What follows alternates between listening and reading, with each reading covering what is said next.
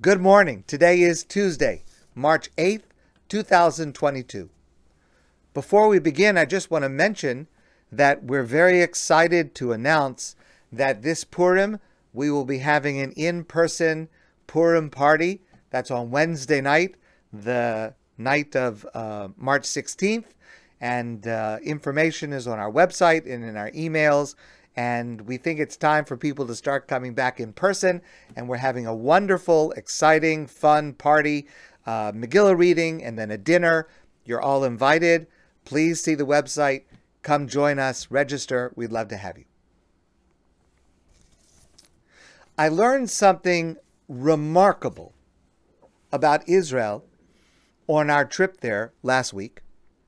We went primarily to visit my mother, which was a fantastic visit. So grateful that we had the chance to have that visit. So we did not travel around very much. And in fact, only one day did we go outside of Jerusalem. We visited Ramla.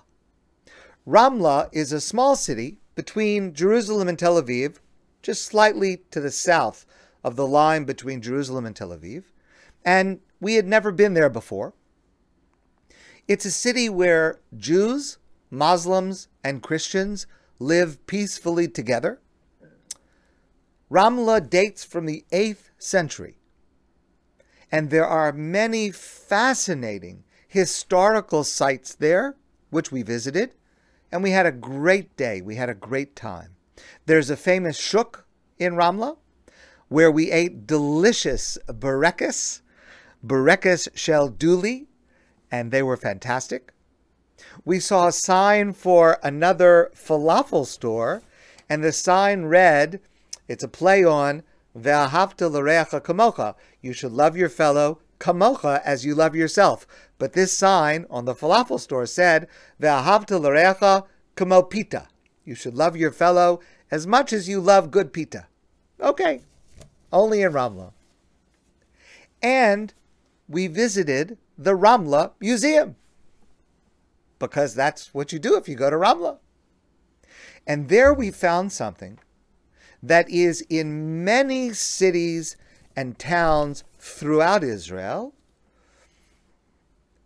an organization that is called Yad Labanim. Yad Labanim, you may know, is Israel's leading support organization for the family and friends of fallen IDF soldiers. And it's a nonprofit organization that was created in 1949 in the immediate aftermath of the War for Independence. And they offer counseling and support to bereaved families, regardless of faith or ethnicity. They operate branches in many towns and cities throughout Israel, and they work to preserve the legacy of these fallen soldiers, and they build interactive monuments to these soldiers who gave their lives serving their country. So at the Ramla Museum, there's a courtyard, and in the courtyard is a memorial where the names of all the fallen soldiers from Ramla since 1948 are listed. There are about 150 names. And inside, there's a small room, and along one wall of this room is a wall of drawers. And each drawer has a photo and a name of one of the fallen soldiers. And inside the drawer, you open the drawer, and inside is a photo album. And we were invited, all visitors are invited to open the drawers and take out the albums and to look through them. And it was absolutely fascinating and heartbreaking. So, for example, we opened the album of Bella Nabatian, who was born in 1974 and who died in 2001.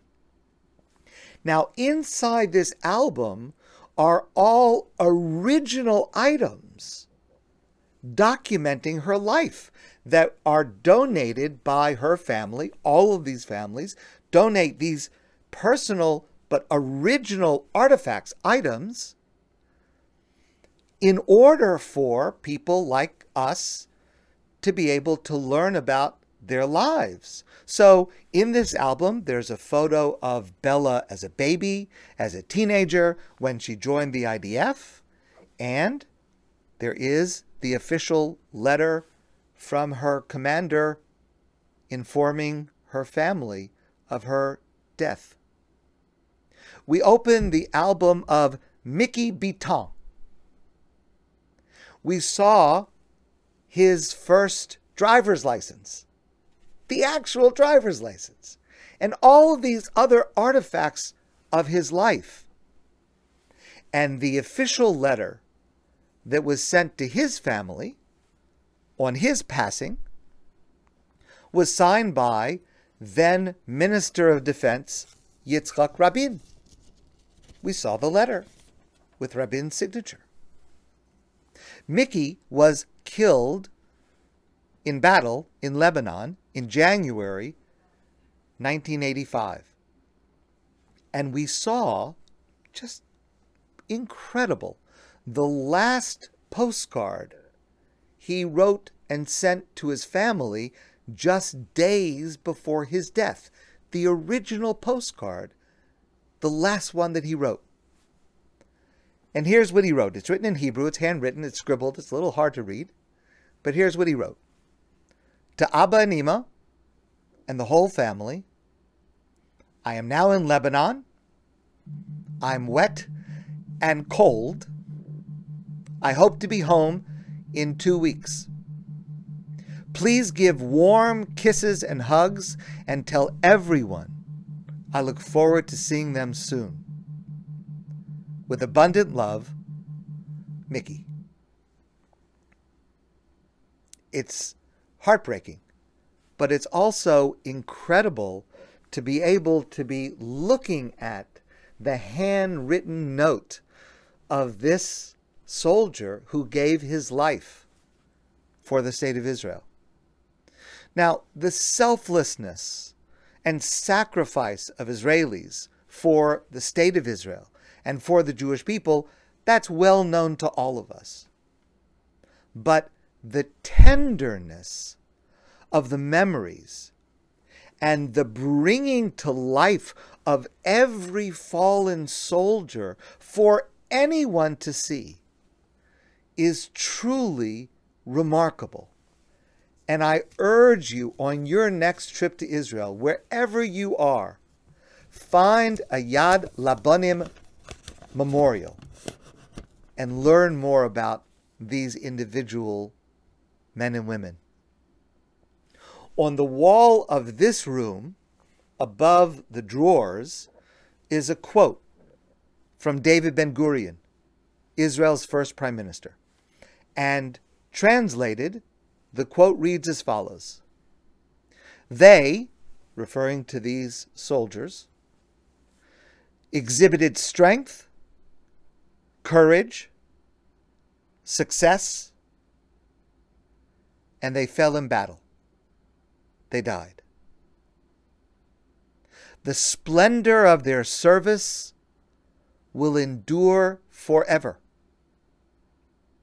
and their blessed names will light the way for those who follow with valor and faithfulness that is stronger than death. That's Yad Labanim in Ramla and throughout Israel. And this exhibit proves how true that quote is. My friends, I want to wish you a great day, and I look forward to seeing all of you soon in person.